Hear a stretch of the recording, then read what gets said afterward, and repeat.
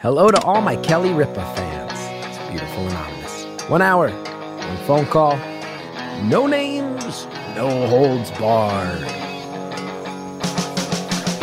I'd rather go one-on-one. I think it'll be more fun, and I'll get to know you, and you'll get to know me.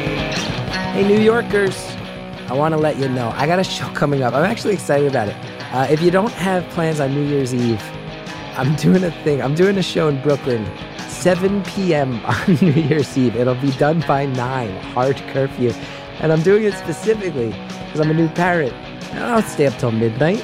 And I was thinking, hey, maybe if you're someone who doesn't want to stay up till midnight, but you still want to do something fun on New Year's Eve, you come out, you see this show. It's going to be stand-up. I'm going to be getting a bunch of great people on it. And you get home by 9:30. You're home by 10 o'clock. Go get your tickets at chrisgeth.com. Beautiful follow-ups. Our follow-up series, it's on Stitcher Premium right now. Use the code STORIES. You get a free month of Stitcher Premium. You can check them all out. This past Friday, we talked to House Burned Down. Remember Cedric the donkey? We talked to her, see how she's doing, see if she has a house now, see how the donkey's doing. And this upcoming Friday, we hear from Out of the Closet. This was the caller who had committed to coming out of the closet but had not yet done so. So a lot of people are going to want to hear how he's doing. So check out follow-ups. This week's call, public school teacher from New Jersey. So you know right away the New Jersey stuff right there. I got enough to talk about for an hour. But we focus a lot on the state of public schools, what it's like to be in there as a teacher, what the frustrations are, about all sorts of stuff that swirls around being a school teacher. I want to just say at the top, the caller immediately starts telling me, I know you hate school. You tell people to drop out of school. You hated public school. And I want to say, I say it in the course of the call, but I'm older and wiser now, and I phrase that in smarter ways. I also, just in the spirit of what this call is, I just want to say I had a teacher in my public high school who actually did change my life. Her name's Melissa Blevins.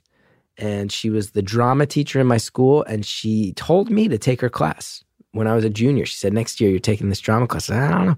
She'd made it all about doing improv, and she specifically made a point of telling me that I was funny, and maybe if I didn't spend so much time being a wise ass, that was actually an asset instead of a drawback. Instead of everybody else rolling their eyes at me for trying to be funny, she told me it actually was a skill.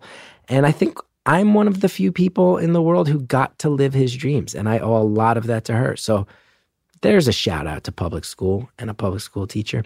Anyway, this caller is one of the good ones as well. I think you're going to hear that. Fighting hard for the right reasons, and tells us all about what it's like in this world that we all know about. Enjoy the call.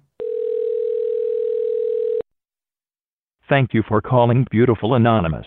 A beeping noise will indicate when you are on the show with the host. Hello? Hi. Hi. How are you? How am I? Well, I'll tell you very honestly, I booked some acting work, which is always nice. And it's for a thing I can't talk about, but that I'm pretty excited about. But they keep bringing me out to Los Angeles. And since I'm a maniac, I keep saying I would love to do this, but I need to get back to New York as quickly as possible. So I keep flying out to Los Angeles one day at a time and flying back on red eyes. So I took a red eye last night. And I'm half dead, but that's okay. That's good. That's a good reason to be that tired, is because I'm working and it's all through the union, so it counts towards my health insurance. This is good stuff. Oh, that's good. How are you? Well, I mean, I'm good. I'm a little, I echo your half-deadness a little bit. I'm actually I was putting up projects in a display case downstairs while I was on hold, and I just walked up 4 flights of stairs so that I could get to my classroom. Yes. I was wondering what you meant when you said you're putting projects in a display case. That's a very specific thing to say. Yes. My students had, sorry, just got here. My students had their projects due this week, so we had to put them in the display cases downstairs. And it's always what you want to be doing after school at 4:30 on a Friday. Right. Right. So, yeah, it's all good. But I do have to say I am a New Jersey public school teacher. So God bless you. every time you talk about school, I'm like, I'm sorry, Chris. No, listen. But- I mean, that's college, and I'd like to think that as I mature, and I should have been more mature than this in my 30s. But I think that, again, to reiterate, where I stand now before my mom and my wife yell at me and say, "Stop telling children to not go to college." I just think if you don't have specific goals in mind, maybe take a gap year and think about if you want to get 6 figures in debt. Because very often I have found in the real world that nobody even asks where you went to school or if you even have a college degree. But that's just me. But if you want to be a teacher, yes. Or a doctor, yes. What's that? I completely echo what you just said. Completely. Because as a public school teacher, this is my 7th year. And, I'm still paying, and I'll be paying for a long time. And I'm in the best position that one can be in. I got a job right out of college, in the field that I want to work in. And, it's hard. It's hard to do that and to start off your life with so much debt is a very daunting thing to do. And so, no, I tell my students, I teach elementary school, so they don't really have a concept of, high school even, but, I do tell them school is very important, but it is important to make sure that you have a plan and you know what you want. And if you don't, then college is not like the only choice that you have. You do have other choices in life, and, you have to be smart about your decision making. I would like to think so. And I think I'm sure this is nationwide, but I know in New Jersey too, I had a friend who taught in one of the best public high schools in the state. Milburn, I'm sure you might. Mm-hmm. Milburn's like one of the best public schools in the country, they say. And absolutely. And I'm not trying to slam Milburn, and I'm not trying to out this person I know who worked in that school system, but this friend of mine left because there was so much pressure on the teachers and the kids and the parents that it was a system where someone got a B, parent-teacher meeting, because there's so much pressure on people and so much asking our kids to define themselves through the grades they get. But I don't know if that always coincides with asking them to define themselves based on the people they are and the values they have. And I don't know if it prioritizes happiness. And I think it makes people feel like accomplishment is the only pathway to success or happiness. And that bothers me. I will say that bothers me. Yes, I agree. But I don't blame you. It bothers me too, because thank you. I appreciate that because, some people do, but I think the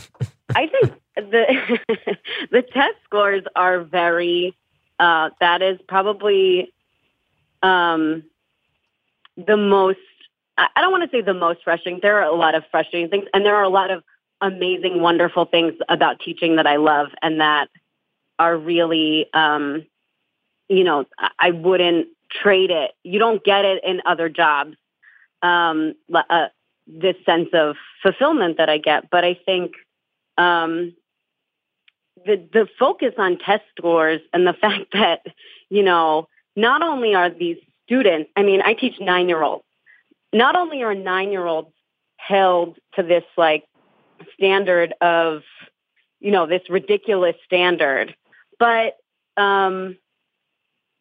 their teachers are too. And, there are a lot of factors that come into play when a kid comes in and takes the test, whether it's the standardized test or whether it's an assessment that you're giving on any given day. It could be, you don't know what they went through that morning at home. You don't know whether they're feeling okay, whether they had breakfast, whether, they had a fight with their parents. I mean, there are like 1,000 things. Just like for teachers, there are so many things that go into our lives before we get to school and affect our performance. And I think that there's this huge focus on data in education, which I think, data has a place, but it's a very human job. It's a job where you get to connect with people and you get to, I interact with these students. They're in my classroom all day for 6 hours, for 5 days a week. That's an opportunity for a connection that you can't quantify with a number. So it's hard, I think. And there are teachers that are on the data wagon, and I understand that. And I love data just as much as the next person. But I think to have it be the only focus is kind of dangerous, because I think we have a very unique opportunity to influence the next generation. And obviously I listen to your show, so I have a big focus on empathy and human, connecting to a little human and influencing their lives in a positive way.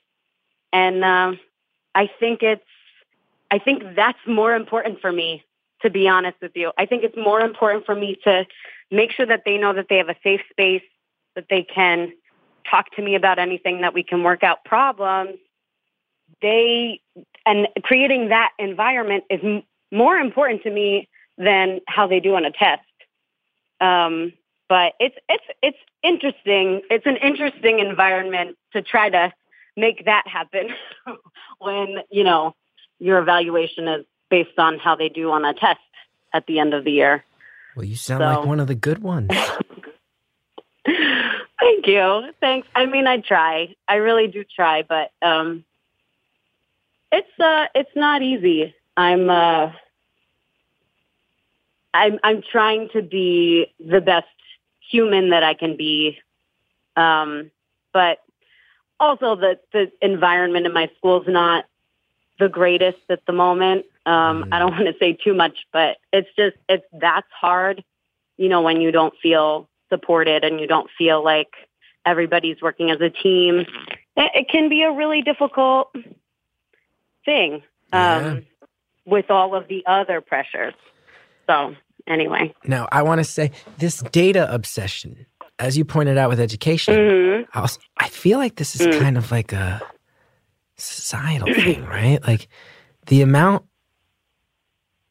I know a lot of people who work as like writers, and we all know this from Facebook. There's times where like these people have to crank out 10 articles a day for websites. You can't write 10 good things a day. And it's all because they just want the clicks. They want the data. And that's how I wind up clicking on something. It'll be like a Star Wars headline where I'm like, oh, I love Star Wars. I grew up on Star Wars. And then you click on it and you're like, I just spent 3 minutes reading a thing that basically says, oh, Star Wars is a movie that exists. So I'm like, what is this? Sports, same thing. I can't watch baseball anymore. I grew up, I loved the Yankees. I'm in North Jersey. You love the Yankees. If you're in South Jersey, you love the Phillies. Course. I don't know if you're a Yankee or a Philly fan. Nobody in Jersey really likes the Mets. Some people do. You're a Yankee fan. True. Okay. No Mets. I am a Yankees fan. So okay. I'm from North Jersey. That's great. I love that. But baseball now, everything's like, oh, this person's warp is this. Oh, the VoIP over under. It's like, stop rambling about random numbers. I just want to see if somebody can like steal a base or hit a double or get a home run, or if a pitcher's on fire. I don't want all the commentary to be like, well, when you factor in this person's replacement rate overnight. Same thing with basketball. Oh, the plus minus over unders, this and that. It's like, whatever happened to the old days where you just wanted to see Starks hit a 3 and Oakley put someone on their ass, and that's why you watched it? Because fun, data. Not into data. Now, you were mentioning a lot of pressure for teachers, public school teachers. We know this. Let's get into a topic that I think is very on the surface that I would love to hear a public school teacher talk about. You face all this pressure. Okay. You got to get all these test scores up, even for 9-year-olds. You got the administration keeping an eye on everything. You got parents who are mad. You got kids who might have emotional problems, developmental problems, especially teaching 9-year-olds. I want to talk about that later too. That's a weird age because some of these kids maybe they're still kind of mentally 6-year-olds. And then some of them, my best friend Anthony started growing a mustache in 4th grade. I was like, whoa, it's like you see these kids, weird window. That's every insane. one of my conferences, I open it up with this is the biggest transitional year in every single way. I can't imagine.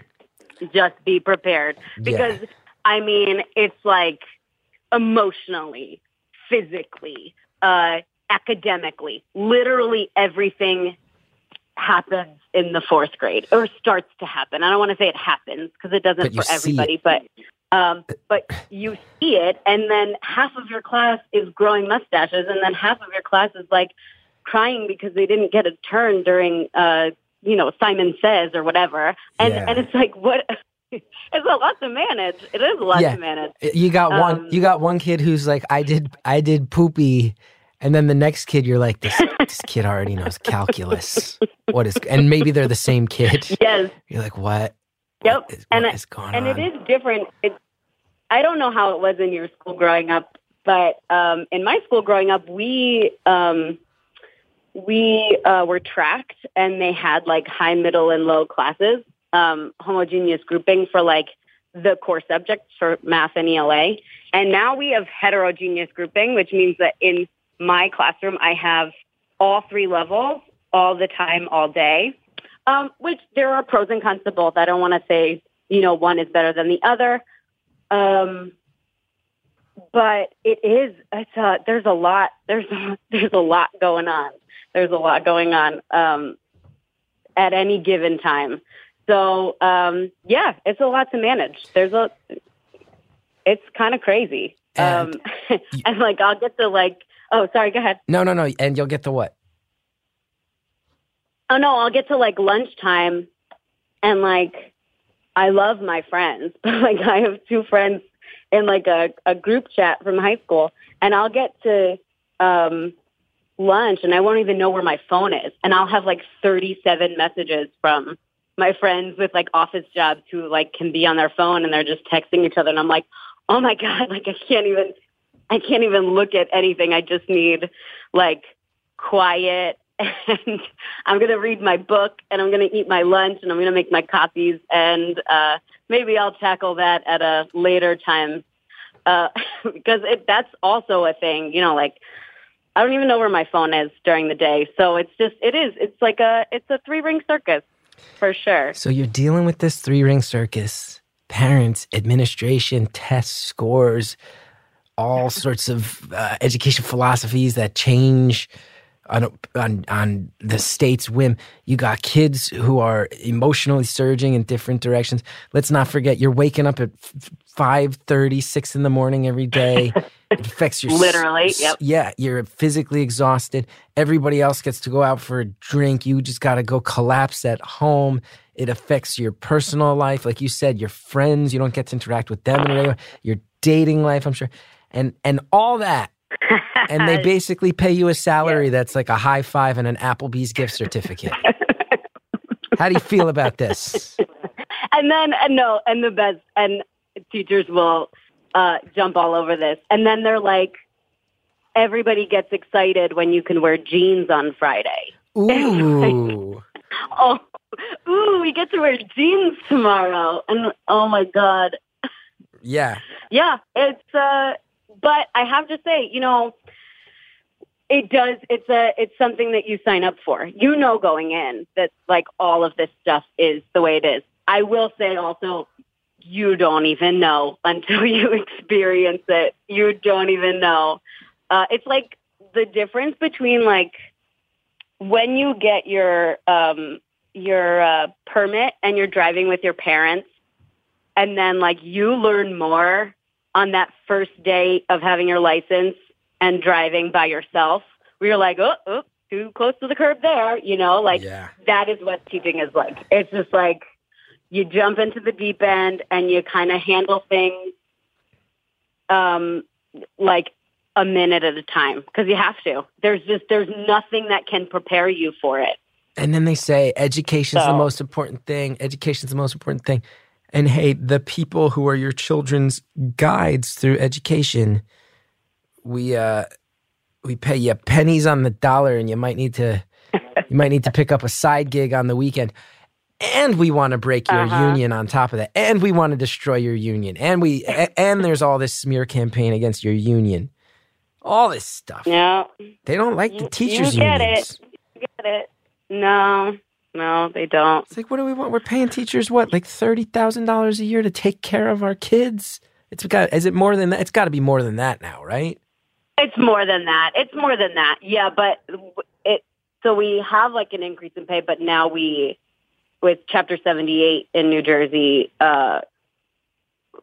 you have to pay an enormous amount of your health care. So like that's been something that's like been really, it really has affected people's salaries more than anything else. It has been the health care, because and health care is expensive for everybody. But yeah, it would be nice. It would be nice to move out of my parents' house, but not really feasible for me at the moment. And you said really been. You said you've been teaching for 7 years? Yeah. So this is. Yeah, well. And I'm not judging at all, but you student loans and no, it's okay, Judge. No, not judging, but for everybody listening out there, I know you. If you've ever been at a dinner table conversation where you start going, "Oh, this teachers' union is the problem," think about this. This means you're in your late 20s. You're teaching our kids. Yes. You're busting your ass. You're living with your folks, and you just said part of that is the pay issue. That's not okay with me. That's not okay. Not when someone's job can be. When someone's like, I find poor families whose homes are being foreclosed on, and then I flip the homes after they go bankrupt, and those people can be millionaires, and that's fine. Yeah, that's fine in a capitalist society. But what's not fine with me is that you're sitting here saying, I'd love to move out of my parents' house, but between my student loans and my health insurance and the teacher pay rate, I can't. That's the part that's not okay. Yeah. Yep. Guys, let's go ahead and pause the show. I think a lot of us might agree with what I just went on. Capitalism has a dark side. Some might say capitalism is a disease. Anyway, we've got a lot of products and services that our sponsors like to bring you advertisers. Hey guys, check it out. Participate in the capitalist system. Use the promo codes when you do. It really helps the show. We'll be right back. Thanks to all of our advertisers. Now let's get back to the conversation. But between my student loans and my health insurance and the teacher pay rate, I can't. That's the part that's not okay. Yeah. Yep. I know. But also, it is also North Jersey. Rent is just astronomical. It is. It is. I'm looking into moving back there. You'll love this. Okay, first thing I want to say is I knew you were from North Jersey. I knew you weren't just someone working in New Jersey, but that you grew up there. Because you don't have much of an accent, but the way you say the word very, the way you say V-E-R-Y, that's when I was like, yup, very. It's very. Very. And how do you say eight? And maybe you don't say it, but how did we grow up saying Horrible?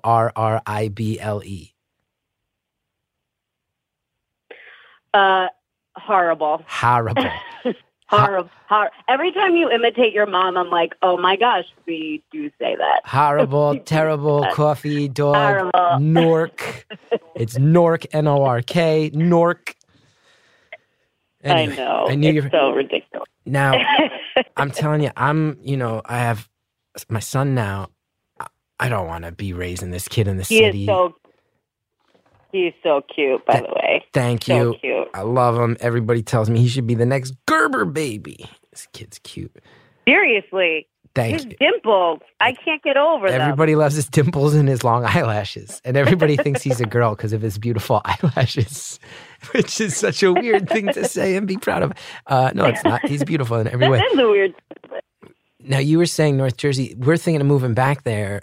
because I was on the subway 3 days ago with a subway masturbator at 2 PM. I'm like, and no one even stopped. None of us even stopped him. He was keeping it in his pants. His hand was in his pants. He didn't take it out, and everyone was like, that's where my humanity has come to, where it's just, we're all on a train. Like, as long as you don't take it out, buddy, just finish fast. Like, I can't be in this city anymore. But my dad says to me, he goes, hey, I spent my whole life escaping those Essex County taxes. You better not go back to that. Everybody wants to move to Maplewood these days. I can't go pay $20,000 in taxes. I know. My sister, I have to say, my sister just moved to West Orange, and her taxes are nuts. Nuts in there, my old hometown. Because of the access to the city. Everybody's moving out of the city into Essex County because it's on that train line. Montclair, maybe. But I hear West Orange is like becoming a cool spot now, which is astounding to me as someone who grew up there. It's not even on the train line. Yeah. It's like in between the towns on the train lines. You know, you take the Jitney to South Orange. Yeah, they didn't have the Jitney when I heard about this Jitney. And I heard they turned the old Thomas Edison factories into like high-class condo lofts, which is insane because this was giant abandoned factories. My mom actually grew up on a block that was... her house was demolished to expand the factories, and that was a rough and tumble part of town. Sometimes people will tell me now, and I'm on a tangent, people will tell me like, oh, you talk about West Orange like it's a tough place. That's like a rich town. And I'm like, maybe it is now, but you know what? Let's talk about this actually. Let's talk about this actually.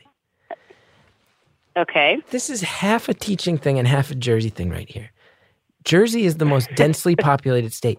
I want you to, I would never ask you what district you're in. I know that that's a big no-no. I know that's a big no-no.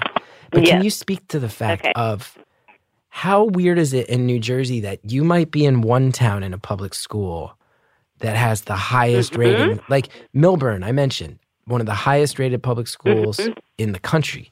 But then you might also know the reputation. The high school I went to, West Orange High, decent, but not a great reputation. Columbia High, where all these people moved to Maplewood, all these new, like, all the Brooklyn money's going out there. That high school is not known as being, it was always known growing up, a little bit of a tough school.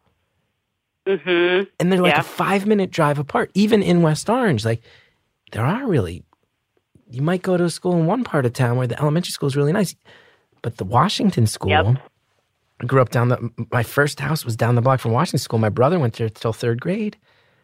That school was built in, I think, the 1800s, and there's trailers, classrooms in the parking lot, and some kids in some neighborhoods have it great, and some kids don't. And Jersey, it's like this. These towns next to each other where some of them are rough and tumble, and then you're right next to real wealth and affluence. Literally. Talk about this. How I don't know what kind of school you're in, how much of these class crossovers you see, but it's a very, very interesting part of life in general. And in Jersey, since it's so dense, you see it really up close. Yes, and because there's so many small towns. There's so many small towns that are really close together. And so you go from one to the other and you're like, it's a huge difference. I even see it in my town, which is a small town, and it's like you go from, and it's small, I mean, like maybe 2 square miles, and you go from one side of the town to the other side of the town, and it's like, oh, like this is the same town? It's crazy. It's crazy. And there are, even, it doesn't matter how big the district is. You could have a small town in New Jersey and have one side of town that has all of, has, I hate to say it this way, but like two family houses and people who are the low income housing, and all of that seems to be on one side of the town, and you have this huge dichotomy between the schools. And I mean, we see it in my district. I saw it in the town that I grew up in is. We only had one elementary, one middle school, but it's in a lot of towns. And I think the answer, at least in some schools that I've seen, is a lot of districts are going to one, kindergarten, second grade building, and then one third and fourth grade building, and then having a true middle school instead of having multiple elementaries and multiple middle schools. I think to kind of cut down on the differences between, one side of town to the other. That's there's really a lot interesting. of restructuring. So they're trying to make sure all the kids from all areas of town meet each other early and have an equal experience from this.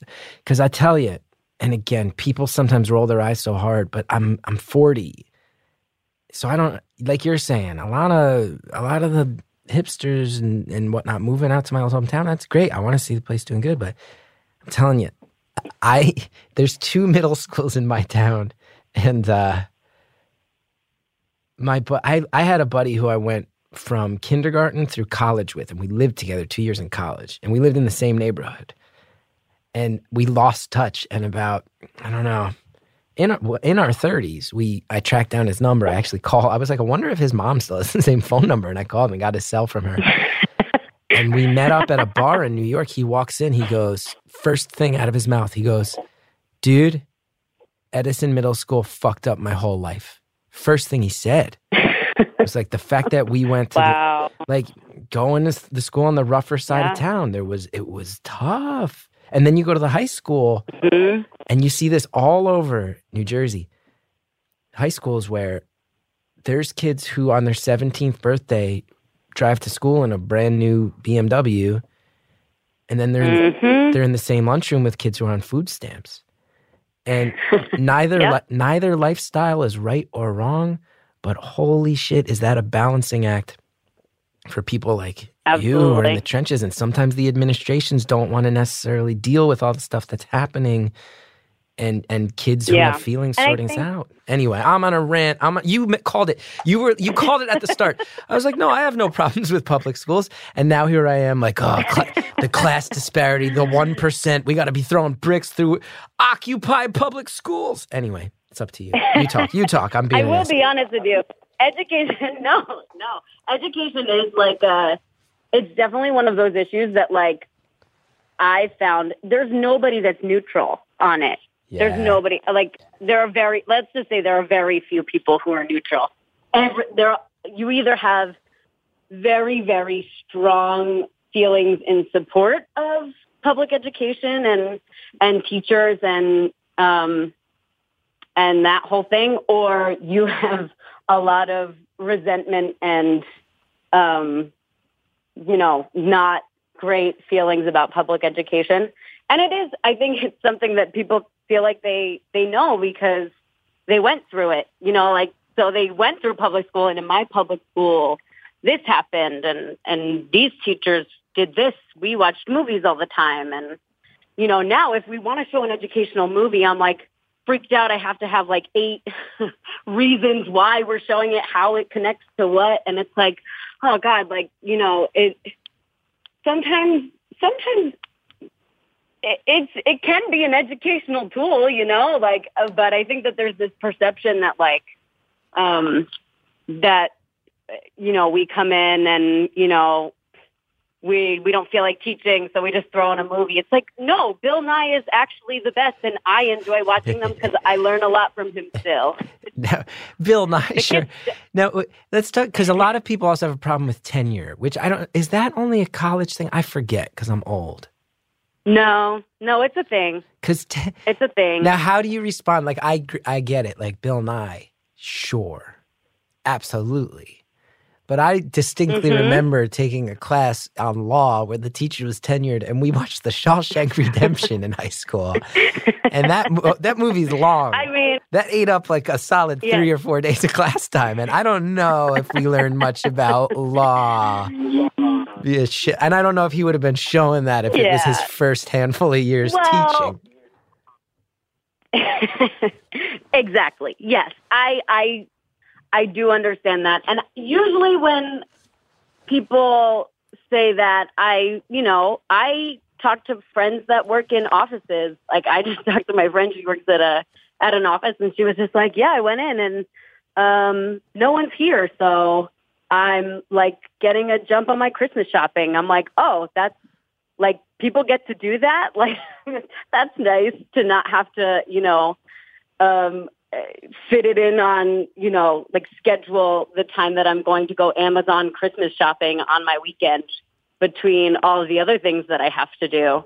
Like, I think that that's in every industry. Sometimes, you need a break. I get showing movies all the time, but I don't know anybody that shows movies all the time ever. I don't. It doesn't happen. At least not in my school. We're all working really hard. Of course. And I'm bringing up the Shawshank thing mostly for a laugh. But I understand completely what you're saying. It's the type of thing people... But it's the thing that used to happen, maybe. And I'm sitting here going, well, that happened when I was a kid. And I was in high school, and I took that class in 1996. So what the hell do I know, really? And I'm not... And I'm going to be honest. I'm not saying that there aren't bad teachers, because I know bad teachers, too. And I'm not. I think it's hard because it's such a subjective thing. It's like my favorite teacher could have been somebody's worst teacher, because you're dealing with humans. You're a human and you're dealing with humans. And as a teacher, you can't.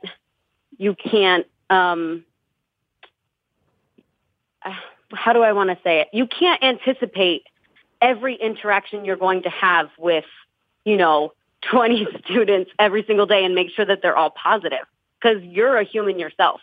And I think you have to give, as a teacher, I know I have to give myself permission to be like, you know what? You've had a hard week. The kids have been working really hard. You can take a period and, watch a movie. I don't think it's the worst thing. And if it has value, of course. I promise, I'm not trying to make you defend yourself. It was a funny, real reference from my life. Let me ask you. Yes, of course. And then that being said, I also had I think it was a criminology course in high school where we watched Seven. And I'm sure that's like all kinds of inappropriate. So, and that teacher just needed a break. But you're clearly not one of those. You're on a Friday at 4:30 p.m. hanging up your kids' projects. Like, you're not someone. You are a person who values hard work and understands it in teaching. And I'm not. I made you defend yourself. I feel bad. Now, no, it's okay. That's all right. Now, listen, I got to be honest. We're used to it. Yeah, I'm used to it. I'm sure. Defending myself. I'm sure.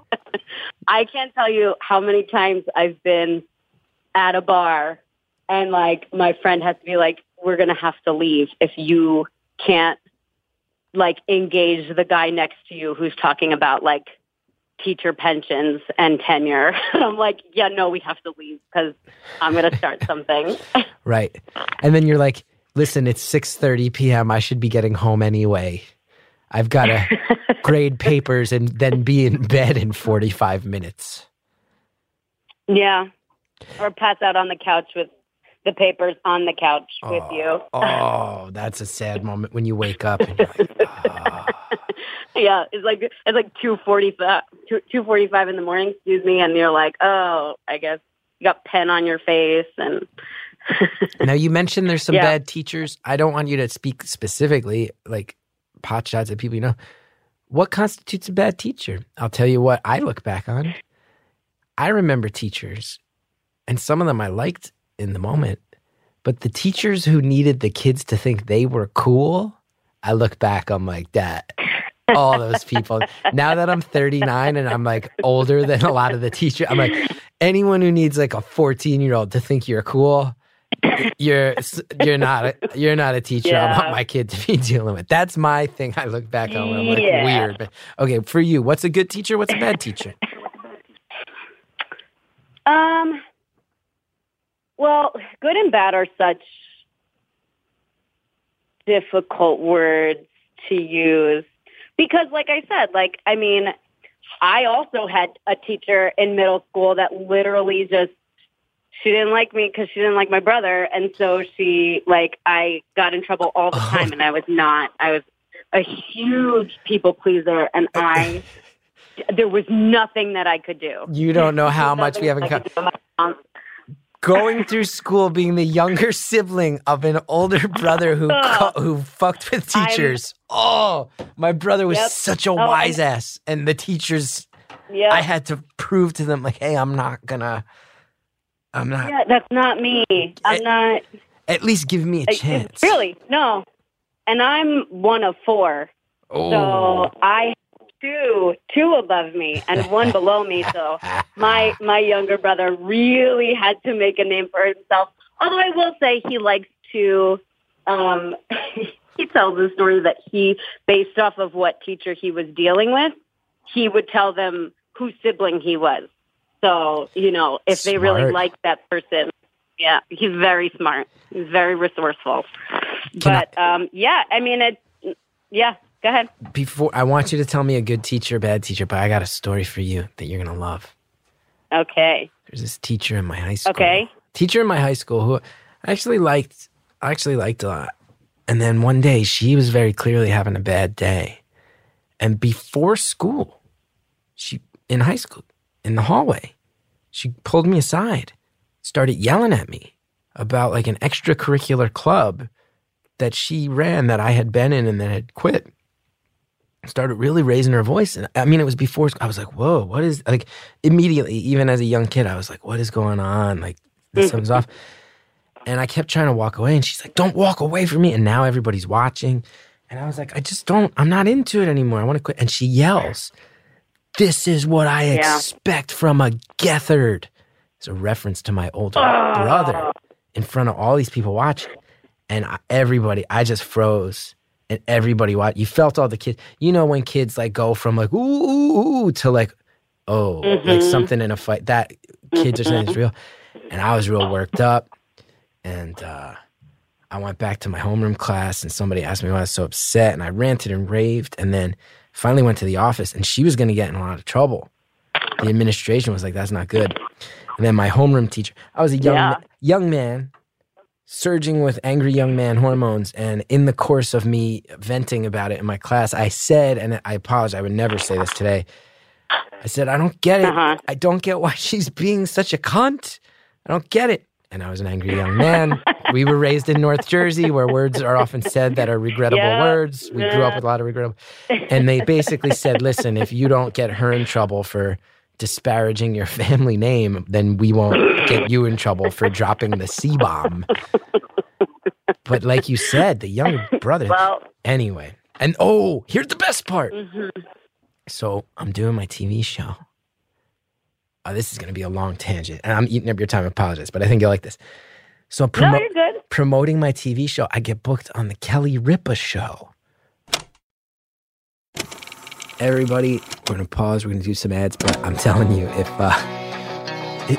you're not going to want to turn this one off, because you're about to hear your boy Geth go off on a tale of revenge. I know that Kelly Ripa doesn't sound like it's going to lead to a redemption tale, but it does. So come back for that and more. Thanks to all our advertisers. And now let's hear more from our teacher friend. Promoting my TV show, I get booked on the Kelly Ripa show. I'm like, what? This is like my mom's favorite show, Regis. This is the old Regis slut.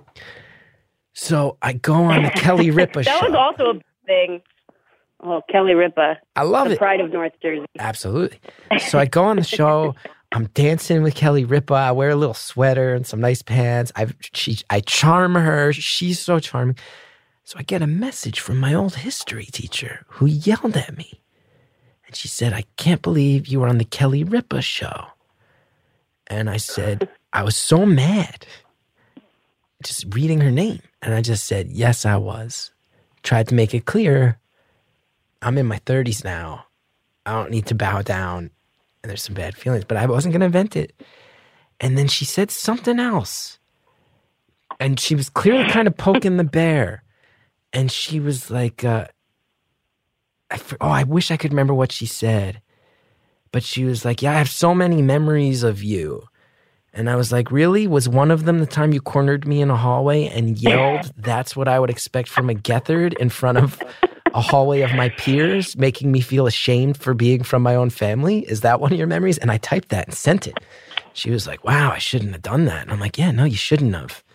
And then we just never messaged again. You shouldn't have.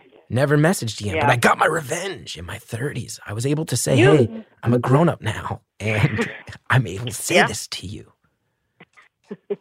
Anyway. Yeah. And I mean, listen, no, and those are the types of interactions that, like, you know, what bothers me, I mean, the whole thing bothers me, the whole thing. But, like, the fact that she didn't even remember saying that, that's annoying. Becoming like a D-list celebrity for a minute there, that's the thing.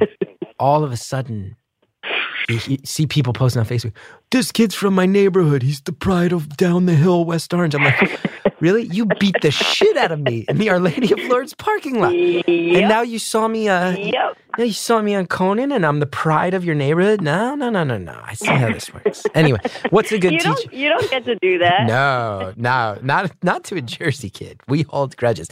Anyway, I've made it way too much about me. What's a good teacher? What's a bad teacher? What are the bullet points?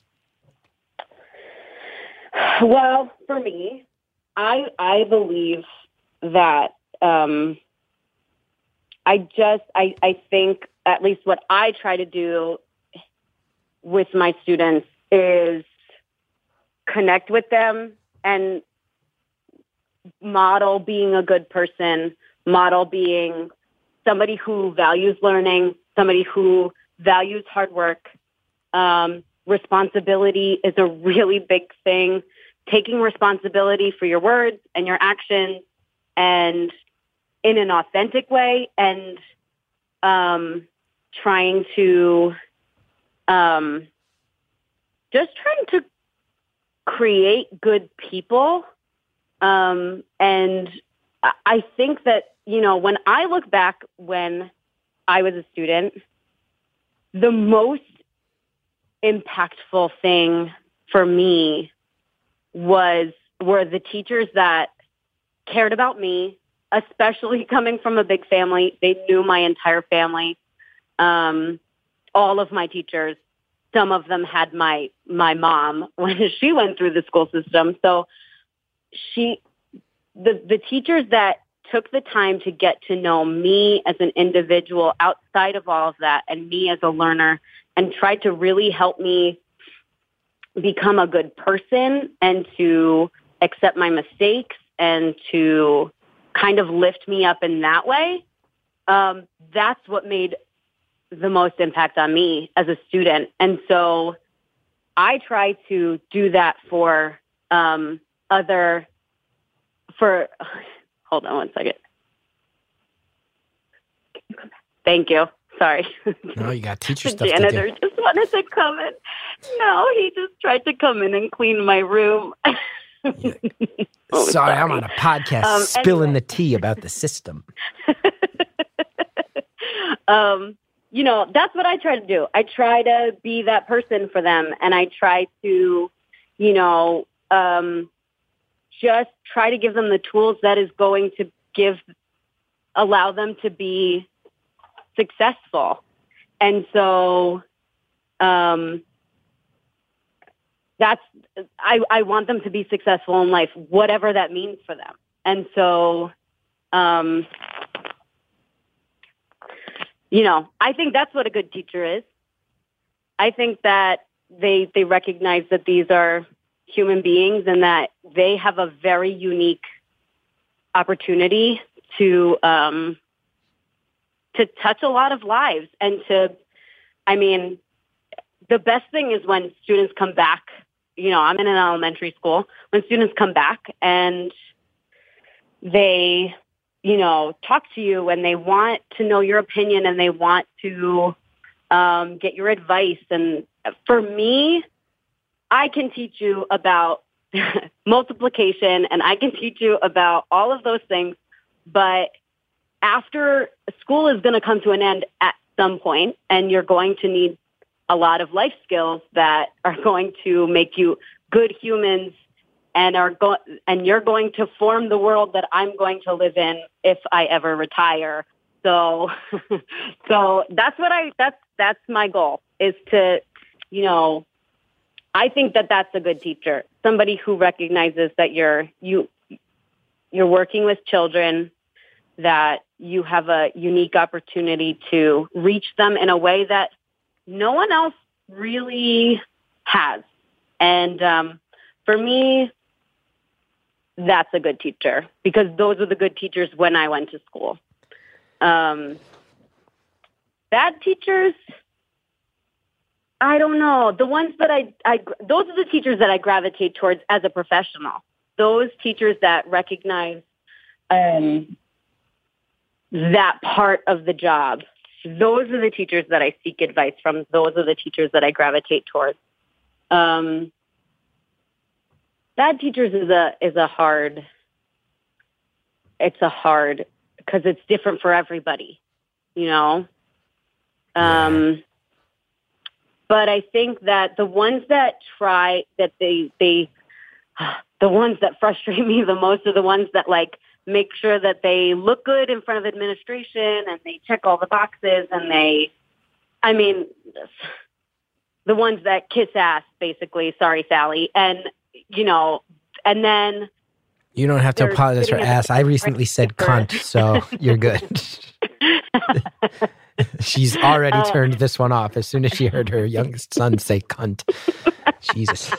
Anyway, you're saying. Now 3 times. Yes, milking it hard now.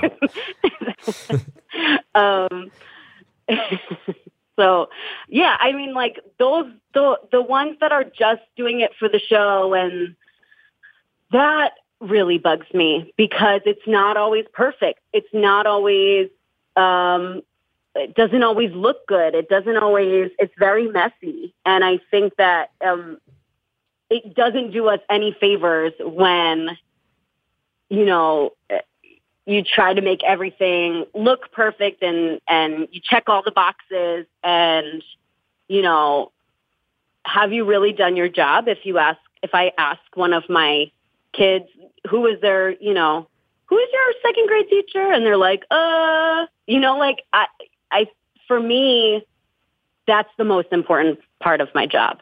And so I don't know.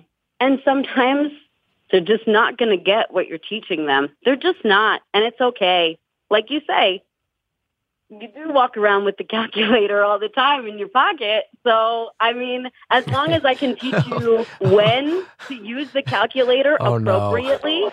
That makes me so sad that you're quoting my anti-education rants from a different episode. Oh, no. No, because it is true. No, because that's a common thing that people say, like, when am I going to use this? Why? And it's not about the using. It's not about the actually, I use my calculator all the time, but you need to know when to use it. So if I can teach you that and I can teach you how to use it appropriately, then I think I've done my job. Let me ask you this on that topic, because I've ranted about math before, and you clearly heard it, and I'm a little ashamed of that right now. But let me ask you this. You should not be. Well, it ties into a question that I think you'll have insight on, which is that, and I may have mentioned this on the show before, but I want to hear your opinion. I loved school. Until 4th grade, which is very interesting to be talking to you, because here's the thing. So 3rd grade in West Orange, there was this thing called the High Aptitude Program, where like the really smart 3, 4, 5 kids from each elementary school were sent to the Board of Education building to have like advanced classes. It was very elitist in a way that I look back on. I don't love, but so I was in a rare situation where I was in the High Aptitude Program. They'd put me on a bus and have me leave my school to go hang out with the other Smarty Pants kids. I think it was on Wednesdays. And then I would get bused back to my elementary school. And later that same day, I would take the special math class. Because when it came to creative writing, I would sit there and you'd have to pull me away from the desk. History, you'd have to pull my nose out of the book, and I could memorize everything. Like I'd read a thing and be able to quote it back to the teacher. And then math, I mean, I'd drive back on the bus the same day and I'd be in the math class where, and I'm not disparaging it, I was in the class where it would be like baseballs cost $2, a football costs $5.50. Right. How many of each do you have to buy for it to total $14 or whatever it was? And I'd sit there Right. so frustrated and unable to do the math. Yep. And I'd be worked up. Sometimes I would cry. I'd go to the bathroom to cry because I wanted, and here's a problem I have with my education experience. And I don't know if maybe some of it was on me, some of it was on the system back then. Maybe it's changed. What I never understood looking back on it was legitimately, why did I have to do math? And I ask that as a legitimate question. Because if they had told me, hey, Yeah. in fourth grade, it was clear, I'm not going to pursue anything academic or professional ever that involves math. I look back, I've come to learn that Yeah. there's actually like a version of dyslexia relating to math that I wonder if I have. Because to this Yes. day, I can't do simple math in my head. Why don't they pull kids like me aside and go, yeah, you're the history and creative writing guy. Not going to make you worry as much. There's other stuff for you to do. Why can't they do that? Well, I think because things might surprise you, like Mm. I never thought that I was going to be, listen, I was like obsessed with reading when I was not as good in math. It didn't make as much sense to me. I could memorize stuff, which is why I did well until high school, because then I couldn't apply it to any higher math concepts. Yeah, that even critical thinking. But yeah, I couldn't do any of that because I was just memorizing. I was like, oh, you put the one up here? Okay. Now you add it to all of those? Okay, I can can't- do that. God, and I can I'm already produce the right answers. Stressing just hearing you say I'm carry so the one. sorry. I'm like, oh God, put the one up where? I don't know to this day where you put the one. Anyway, you go. I will say, I think, we teach math very, very, very different. And you'll see when your son goes through school, we teach math very differently. And I think a lot of parents are frustrated by it. That's mostly what I talk about when I have parent-teacher conferences is they're like, when I help my son or daughter with homework, I can't do it. So I just tell them the way that I do it. And then, I'm just being very upfront. And I understand that because when I became a teacher, I had to relearn how to do all of that too, because we teach it a very different way. It's a lot more focused on like number sense and manipulating numbers in different ways.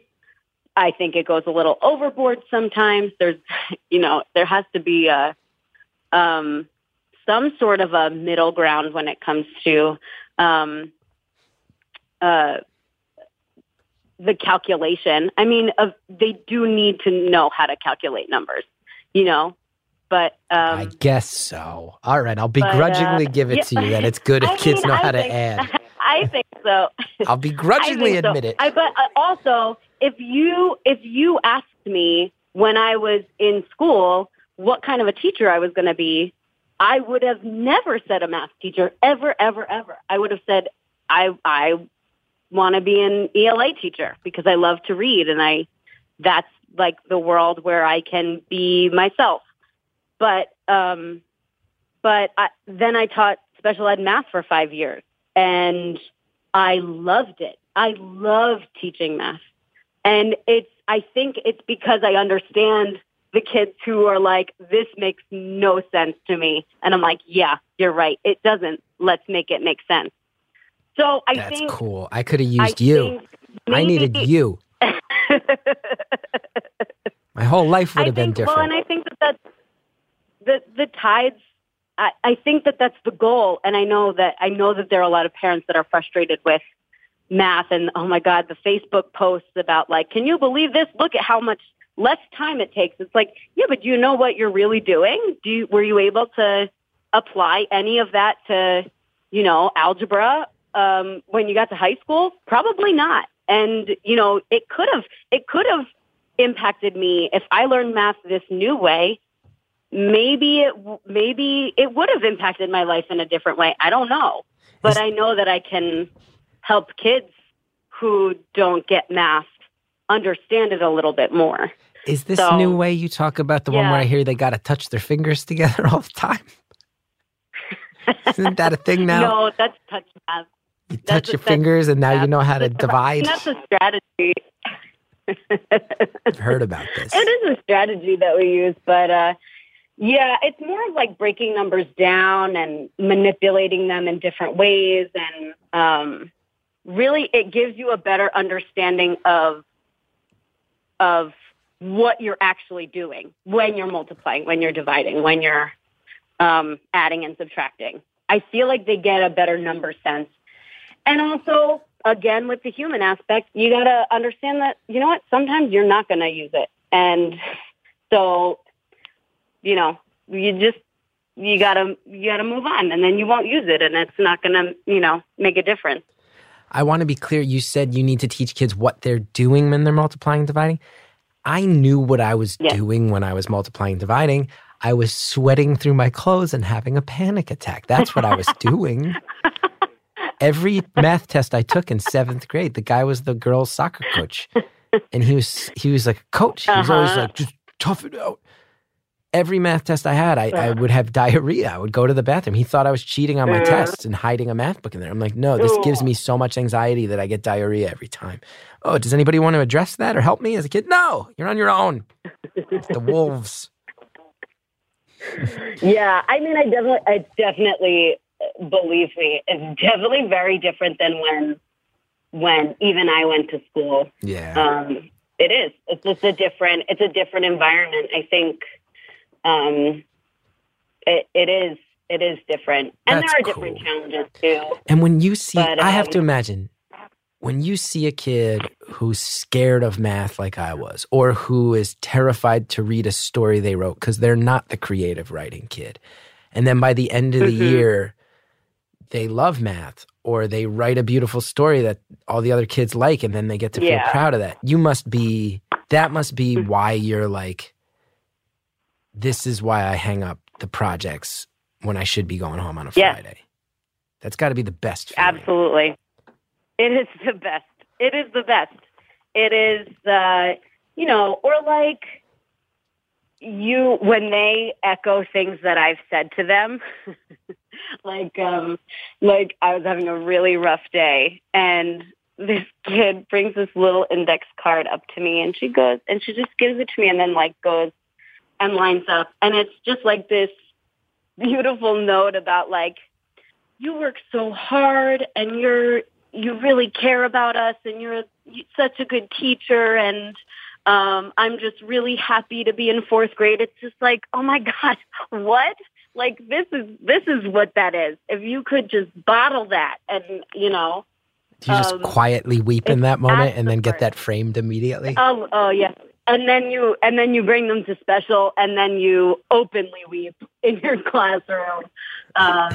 Because, you know, it's, I mean, listen, at the end of a Friday, many times you're weeping because of something like that or because of something else. I mean, it's a very emotional job for me. If I'm doing the math right, which again, I am probably not, but you've been teaching for 7 years, 4th grade. This means your first wave of kids is probably going to go off to college in the next year. Well, or maybe you didn't always teach 4th grade. Not exactly, only because I didn't always teach 4th grade. Got it. Yeah, so I started off, but actually, yeah, I think, so when I started off, I'm a general ed teacher now. I started off in special ed, and my first kids, I taught a 5th and 6th grade combined class. So this is the first year that I will have seniors graduating that I taught, which is, so I guess you're right, yeah. But it's kind of crazy. It's kind of crazy. Yeah, that's trippy. Because it doesn't seem that long ago. It doesn't seem that long ago that I had them. You know, those memories are still very fresh. So, yeah, it's and they do like a walkout at the end of the year. They walk through a building, and we clap for them, and all of the seniors that are going to graduate the high school that year. And it's going to be the first year that I actually know kids that are graduating. So it's I I mean, mostly it makes me feel old. But my sister, I come from a family of teachers, so my sister is also a teacher, and she sent me a screenshot. One of her former students, she's a middle school teacher, one of her former students was running for council. Ooh. I was like, oh, man. Ooh, I can't vote for that. Can't vote for that kid. He couldn't even have. Listen, you want your mind blown? We've been talking for over an hour. Have we really? Yeah, we're like a minute over already. This one flew by. Oh, man. There's so many other things I you know. could talk about. Unfortunately, I had to ramble a lot about getting revenge on my sophomore year history teacher, so I'm sorry about that. It's probably the best. I do want to say a couple of things. First of all, thank you, because despite all my blustery opinions on school, I know that the real deal teachers that are getting in there and rolling up their sleeves to help kids, that those are heroes, and they're doing things the right way. And I rant about the bad experience because I'm an exaggerator, but I need to thank you, and I need to thank all the other teachers out there doing things the right way. And like I said at the beginning, you're all criminally underpaid in the public schools. Your union is a good thing, not a bad thing. And I hope that you keep fighting the good fight. And let me thank you again, sincerely. You offered a lot of perspective. I'm also so happy to hear a lot of the things that I'm bitter about from when I was a kid, that you're like, no, we do things really differently. And most of all, North Jersey, baby, yeah. Go Yanks. That's right. We also have a wellness period now in our schedule. So yay for mental health. I would have loved that. Glad to hear it. Thank you for doing what you do. All right. Thank you, Chris. It was so nice to talk to you.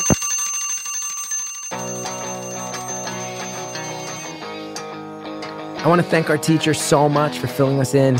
Sorry, guys, that I was so exhausted and rambled with some stories. I hope they entertained you, and I hope that we still managed to hear a lot about what life is like right now on the front lines of teaching. Also, wanted to plug a site. I learned about it. I did Stephen Colbert's show, and they give out gift certificates to this site that I've later contributed to on my own as well. It's called DonorsChoose.org.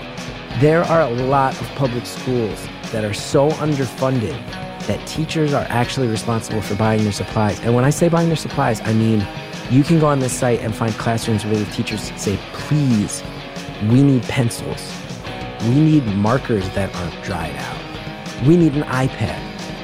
If we can get a used iPad to run education programs on, it would help these kids. DonorsChoose.org, I think, is such a well-intentioned site. You can find actual classrooms run by individual teachers in your town or your county, your neighborhood, where there are kids who need stuff, and you can throw in a couple bucks and help them have literal notebooks, pencils, art supplies. So it's a site well worth checking out. Thank you so much for considering it. Thank you to our caller for calling. Thank you, Jared O'Connell in the booth. Thank you, Shellshag, for the music. If you want to know more about me, chrisgeth.com. If you like the show, go to Apple Podcasts and rate, review, subscribe. It really, really helps when you do. And thank you so much for supporting the show.